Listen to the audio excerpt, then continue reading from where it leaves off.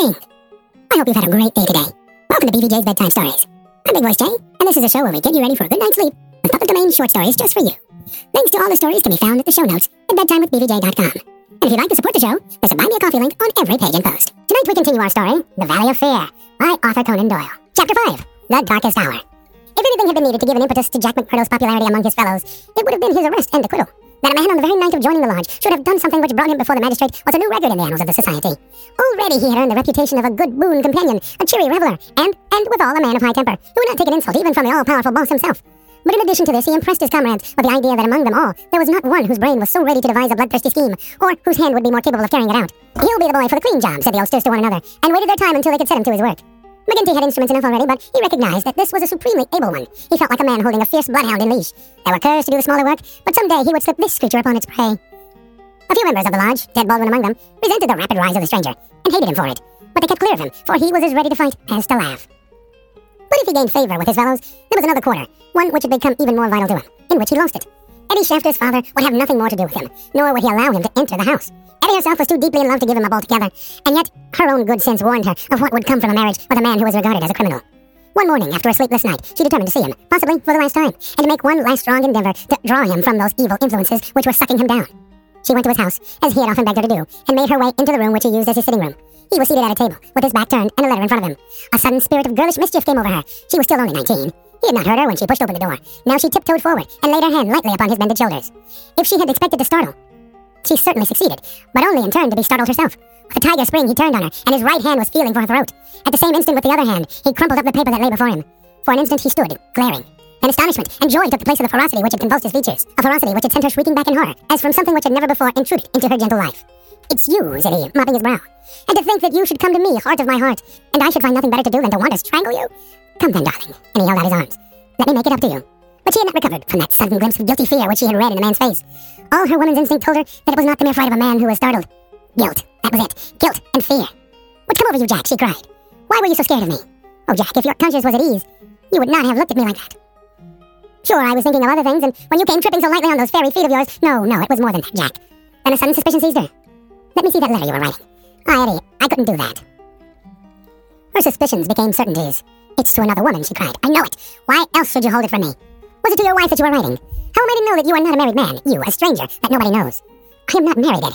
See now, I swear it. You're the only one woman on earth for me. By the cross of Christ, I swear it." He was so white with passionate earnestness that she could not but believe him. "Well then," she cried, "why will you not show me the letter?" "I'll tell you, Akujra," said he. "I'm under oath not to show it, and just as I wouldn't break my word to you, so I would keep it to those who hold my promise. It's the business of the lodge, and even to you it's secret. And if I was scared when a hand fell on me, can't you understand it? Can't you understand it when it might have been the hand of a detective?" She felt that he was telling the truth. He gathered her into his arms and kissed away her fears and doubts. "Sit here by me. It's an odd throne for such a queen, but it's the best your poor lover can find. You'll do better for you some of these days, I'm thinking. Now, your mind is easy once again, is it not? How can it ever be at ease, Jack, when I know that you are a criminal among criminals? When I never know the day that I may hear you are in court. McMurdo the Scourer, that's what one of our boarders called you yesterday. It went through my heart like a knife. Sure, hard words break no bones, but they were true. Well, dear, it's not so bad as you think. We are but poor men that are trying in our way to get our rights." Eddie threw her arms around her lover's neck. "Give it up, Jack. For my sake. For God's sake, give it up. It was to ask you that I came here today. Oh, Jack, see, I beg it of you on my bended knees. Kneeling here before you, I implore you to give it up." He raised her and soothed her with her head against his breast. "Sure, my darling, you don't know what it is you're asking. How could I give it up when it would be to break my oath and to desert my comrades? If you could see how things stand with me, you could never ask it of me. Besides, if I wanted to, how could I do it? You don't suppose that the lodge would let a man go free with all its secrets?" "I've thought of that, Jack. I've planned it all. Father has saved some money. He's weary of this place, where the fear of these people darkens our lives. He's ready to go. We would fly together to Philadelphia or New York, where we would be safe from them." McMurdo laughed. "The lodge has a long arm. Do you think it would not stretch from here to Philadelphia or New York? Well, then to the west, or to England, or to Germany, where Father came from. Anywhere to get away from this valley of fear." McMurdo thought of old Brother Morris. "Sure, it is the second time I have heard the valley so named," said he. "The shadow does indeed seem to lie heavy on some of you. It darkens every moment of our lives. Do you suppose that Ted Baldwin has ever forgiven us? If it were not that he fears you, what do you suppose our chances would be? If you saw the look in those dark, hungry eyes of his when they fell on me? My God, I'd teach him better manners if I caught him at it. But see here, little girl, I can't leave here. I can't. Take that from me once and for all. But if you will leave me to find my own way, I will try to prepare a way of getting honorably out of it. There is no honor in such a matter. Well, it's just how you look at it. But if you give me 6 months, I will work it so that I can leave without being ashamed to look others in the face." The girl laughed with joy. 6 months, she cried. "Is it a promise?" Well, it may be 7 or 8, but within a year at the furthest, we will leave the valley behind us. It was the most that Eddie could obtain, and yet it was something. There was this distant light to illuminate the gloom of the immediate future. She returned to her father's house more light-hearted than she had ever been since Jack McMurdo had come into her life. It might be thought that as a member, all the doings of the society would be told to him, but he was soon to discover that the organization was wider and more complex than a simple lodge. Even Boss McGinty was ignorant as to many things, for there was an official named the county delegate living at Hobson's Patch, farther down the line, who had power over several different lodges, which he wielded in a sudden and arbitrary way. Only once did McMurdo see him, a sly, little gray-haired rat of a man, with a slinking gait and a sidelong glance which was charged with malice. Evans Pot was his name, and even the great boss of Vermissa felt towards him something of the repulsion and fear which the huge Danton may have felt for the puny but dangerous Robespierre. One day Scanlon, who was McMurdo's fellow boarder, received a note from McGinty enclosing one from Evans Pot, which informed him that he was sending over 2 good men, Lawler and Andrews, who had instructions to act in the neighborhood, though it was best for the cause that no particulars as to their objects should be given. Would the body master see to it that suitable arrangements be made for their lodgings and comfort until the time for action should arrive?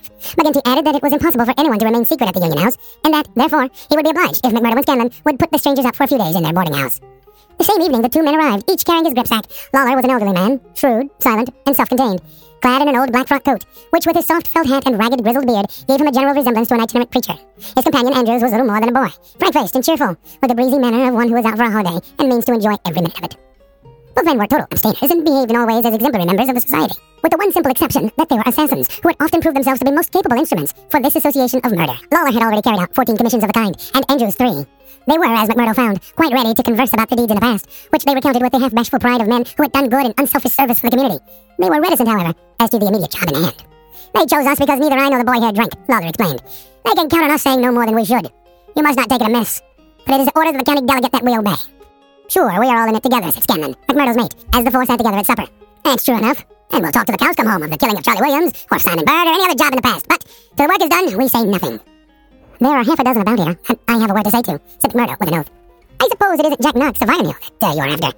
I'd go some way to see him get his deserts. No, it's not him yet. Or Herman Strauss. No, him either. Well, if you won't tell us, we can't make you, but I'd be glad to know. Lawler smiled and shook his head. He was not to be drawn. In spite of the reticence of their guests, Scanlon and McMurdo were quite determined to be present at what they called the fun. When, therefore, at an early hour one morning, McMurdo heard them creeping down the stairs, he awakened Scanlon, and the 2 hurried on their clothes. When they were dressed, they found that the others had stolen out, leaving the door open behind them. It was not yet dawn, and by the light of the lamps, they could see the 2 men some distance down the street. They followed them warily, treading noiselessly in the deep snow. The boarding house was near the edge of the town, and soon they were at the crossroads, which is beyond its boundary. Here, 3 men were waiting, with whom Lawler and Andrew held a short, eager conversation. Then they all moved on together. It was clearly some notable job which needed numbers. At this point, there were several trails which lead to various mines. The strangers took that which led to the Crow Hill, a huge business which was in strong hands, which had been able, thanks to their energetic and fearless New England manager, Josiah H. Dunn, to keep some order and discipline during the long reign of terror. Day was breaking now, and a line of workmen were slowly making their way, singly and in groups, along the blackened path. McMurdo and Scanlon strolled on with the others, keeping in sight of the men whom they followed. A thick mist lay over them, and from the heart of it there came the sudden scream of a steam whistle. It was a 10-minute signal before the cages descended, and the day's labor began. When they reached the open space round the mine shaft, there were 100 miners waiting, stamping their feet and blowing on their fingers, for it was bitterly cold. The strangers stood in a little group under the shadow of the engine house. Scanlon and McMurdo climbed a heap of slag from which the whole scene lay before them. They saw the mine engineer, a great bearded Scotchman named Menzies, come out of the engine house and blow his whistle for the cages to be lowered. At the same instant, a tall, loose-framed young man with a clean-shaved, earnest face advanced eagerly towards the pit head. As he came forward, his eyes fell upon the group, silent and motionless, under the engine house. The men had drawn down their hats and turned up their collars to screen their faces. For a moment, the presentiment of death laid its cold hands upon the manager's heart. At the next, he had shaken it off and saw only his duty towards intrusive strangers. "Who are you?" he asked as he advanced. "What are you loitering there for?" There was no answer, but the lad, Andrew, stepped forward and shot him in the stomach. The 100 waiting miners stood as motionless and helpless as if they were paralyzed. The manager clapped his 2 hands to the wound and doubled himself up. Then he staggered away, but another of the assassins fired, and he went down sidewise, kicking and clawing among a heap of clinkers. Menzies, the Scotchman, gave a roar of rage at the sight and rushed with an iron spanner at the murderers, but was met by 2 balls in the face, which dropped him dead at their very feet. There was a surge forward of some of the miners, and an inarticulate cry of pity and of anger. But a couple of the strangers emptied their 6-shooters over the heads of the crowd, and they broke and scattered, some of them rushing wildly back to their homes in Vermissa. When a few of the bravest had rallied, and there was a return to the mine, the murderous gang had vanished in the midst of morning, without a single witness being able to swear to the identity of these men, who in front of 100 spectators had wrought this double crime. Scanlon and McMurdo made their way back, Scanlon somewhat subdued, for it was the first murder job that he had seen with his own eyes, and it appeared less funny than he had been led to believe. The horrible screams of the dead manager's wife pursued them as they hurried to the town. McMurdo was absorbed and silent, but he showed no sympathy for the weakening of his companion. "Sure, it is like a war," he repeated. "What is it but a war between us and them, and we hit back when we best can?" There was high revel in the lodge room at the Union House that night, not only over the killing of the manager and engineer at the Crow Hill mine, which would bring this organization into line with the other blackmailed and terrorist-stricken companies of the district, but also over a distant triumph which had been wrought by the hands of the lodge itself. It would appear that when the county delegate had sent over 5 good men to strike a blow in Vermissa, he had demanded that in return 3 Vermissa men should be secretly selected and sent across to kill William Hales of Stake Royal, one of the best known and most popular mine owners in the Gilmerton district. A man who was believed not to have an enemy in the world, for he was in all ways a model employer. He had insisted, however, upon efficiency in the work, and had therefore paid off certain drunken and idle employees who were members of the all-powerful society. Coffin notices hung outside his door had not weakened his resolution, and so, in a free, civilized country, he found himself condemned to death. The execution had now been duly carried out. Who sprawled now in the seat of honor beside the bodymaster had been chief of the party. His flushed face was glazed, bloodshot eyes told of sleeplessness and drink. He and his 2 comrades had spent the night before among the mountains. They were unkempt and weather-stained, but no heroes, returning from a forlorn hope, could have had a warmer welcome from their comrades. The story was told and retold amid cries of delight and shouts of laughter. They had waited for their man as he drove home at nightfall, taking their station at the top of a steep hill, where his horse must be at a walk. He was so furred to keep out the cold that he could not lay his hand on his pistol. They had pulled him out and shot him again and again. He had screamed for mercy. The screams were repeated for the amusement of the lodge. "Let's hear again how he squealed," they cried. None of them knew the man, but there was eternal drama in the killing, and they had shown the scourers of Gilmerton that the Vermissa men were to be relied upon. There had been one contretemps, for a man and his wife had driven up while they were still emptying their revolvers into the silent body. It had been suggested that they should shoot them both, but they were harmless folk who were not connected with the mines, so they were sternly bidden to drive on and keep silent, lest the worst thing befall them. And so the blood-muddled figure had been left as a warning to all such hard-hearted employers, and the 3 noble avengers had hurried off into the mountains, where unbroken nature comes down to the very edge of the furnaces of the slag heaps. Here they were, safe and sound, their work well done, and the plaudits of their companions in their ears. It had been a great day for the scourers. The shadow had fallen even darker over the valley. But as the wise general chooses the moment of victory in which to redouble his efforts, so that his foes may have no time to steady themselves after disaster, so Boss McGinty, looking out upon the scene of his operations with his brooding and malicious eyes, had devised a new attack upon those who opposed him. That very night, as the half-drunken company broke up, he touched McMurdo on the arm and led him aside into that inner room where they had their first interview. "See here, my lad," said he. "I've got a job that's worthy of you at last. You'll have the doing of it in your own hands." "Proud I am to hear it," McMurdo answered. "You can take 2 men with you, Manders and Riley. They have been warned for service. We'll never be right in this district until Chester Wilcox has been settled, and you'll have the thanks of every lodge in the coalfields if you can down him. I'll do my best, anyhow. Who is he, and where shall I find him?" McGinty took his eternal half-chewed, half-smoked cigar from the corner of his mouth, and proceeded to draw a rough diagram on a page torn from his notebook. "He's the chief foreman of the Iron Dike Company. He's a hard citizen, an old color sergeant of the war, all scars and grizzle. We've had 2 tries at him, but had no luck, and Jim Carnaway lost his life over it. Now it's for you to take it over. That's the house, all alone on the Iron Dike crossroad. Same as you see here on the map, without another within earshot. It's no good by day. He's armed and shoots quick and straight, with no questions asked. But at night, well, there he is with his wife, 3 children, and hired help. You can't pick or choose. It's all or none. If you could get a bag of blasting powder at the front door with a slow match to it, what's the man done? Didn't I tell you he shot Jim Carnaway? Why did he shoot him? What in thunder does that have to do with you? Carnaway was about his house at night, and he shot him. That's enough for me and you. You've got to settle the thing right. There's these 2 women and the children. Do they go up too? They have to. Else, how can we get him? It seems hard on them. They've done nothing. What sort of fool talk is this? Do you back out? Easy, counselor, easy. What have I ever said or done that you should think I would be after standing back from an order of the bodymaster of my own lodge? If it's right or if it's wrong, it's for you to decide. You'll do it then. Of course I will do it. When? Well, you would best give me a night or 2, and that I may see the house and make my plans. Then, very good, said McGinty, shaking him by the hand. I leave it with you. It will be a great day when you bring us the news. It's just the last stroke that will bring them all to their knees. McMurdo thought long and deeply over the commission, which had been so suddenly placed in his hands. The isolated house in which Chester Wilcox lived was about 5 miles off in an adjacent valley. That very night he started off all alone to prepare for the attempt. It was daylight before he returned from his reconnaissance. Next day he interviewed his 2 subordinates, Manders and Riley, reckless youngsters who were as elated as if it were a deer hunt. 2 nights later they met outside the town. All 3 armed, and each one of them carrying a sack stuffed with the powder which was used in the quarries. It was 2 in the morning before they came to the lonely house. The night was a drifty one, with broken clouds drifting swiftly across the face of a 3/4 moon. They had been warned to be on guard against bloodhounds, so they moved forward cautiously, with their pistols cocked in their hands. But there was no sound save the howling of the wind, and no movement but the swaying branches above them. McMurdo listened at the door of the lonely house, but all was still within. Then he leaned the powder bag against it, ripped a hole in it with his knife, and attached the fuse. When it was well alight, he and his companions took to their heels, and were some distance off, safe and snug in a sheltering ditch, before the shattering roar of the explosion, with the low, deep rumble of the collapsing building, told them that their work was done. No cleaner job had ever been carried out in the blood-stained annals of society.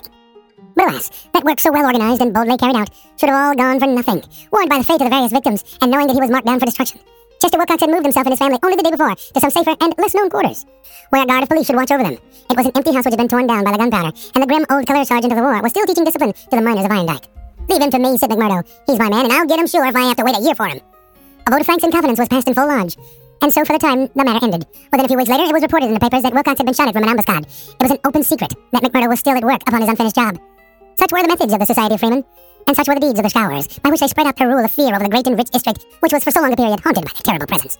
Why should these pages be stained by further crimes? Have I not said enough to show the men and their methods? These deeds are written in history, and there are records wherein one may read the details of them. There one may learn of the shooting of policeman Hunt and Evans because they had ventured to arrest two members of the society. A double outrage planned at the Vermissa Lodge and carried out in cold blood upon two helpless and disarmed men. There one may also read of the shooting of Mrs. Larby. There also one may read of the shooting of Mrs. Larby when she was nursing her husband, who had been beaten almost to death by orders of Boss McGinty. The killing of the elder Jenkins, shortly followed by that of his brother, the mutilation of James Murdoch, the blowing up of the Stephouse family, and the murder of the Stendals, all followed hard upon one another in the same terrible winter. Darkly the shadow lay upon the Valley of Fear. The spring had come with running brooks and blossoming trees. There was hope for all nature, bound so long on an iron grip. But nowhere was there any hope for the men and women who lived under the yoke of the terror. Never had the cloud above them been so dark and hopeless as in the early summer of the year 1875. We'll continue the story on our next episode. I want to remind you that we're always on the hunt for great stories like this one to feature on the show. Send your story suggestions to bigvoicej@gmail.com. We've got a YouTube channel full of stories from the show. Go to tiny.cc/BBJBedtime. Don't forget to leave us a review on Apple Music. It helps to spread the word that we're putting people to sleep every single night. And if you'd like to support the show, there's a Buy Me a Coffee link on every page and post. Thank you so much for listening. Good night. Diamond Club hopes you have enjoyed this program.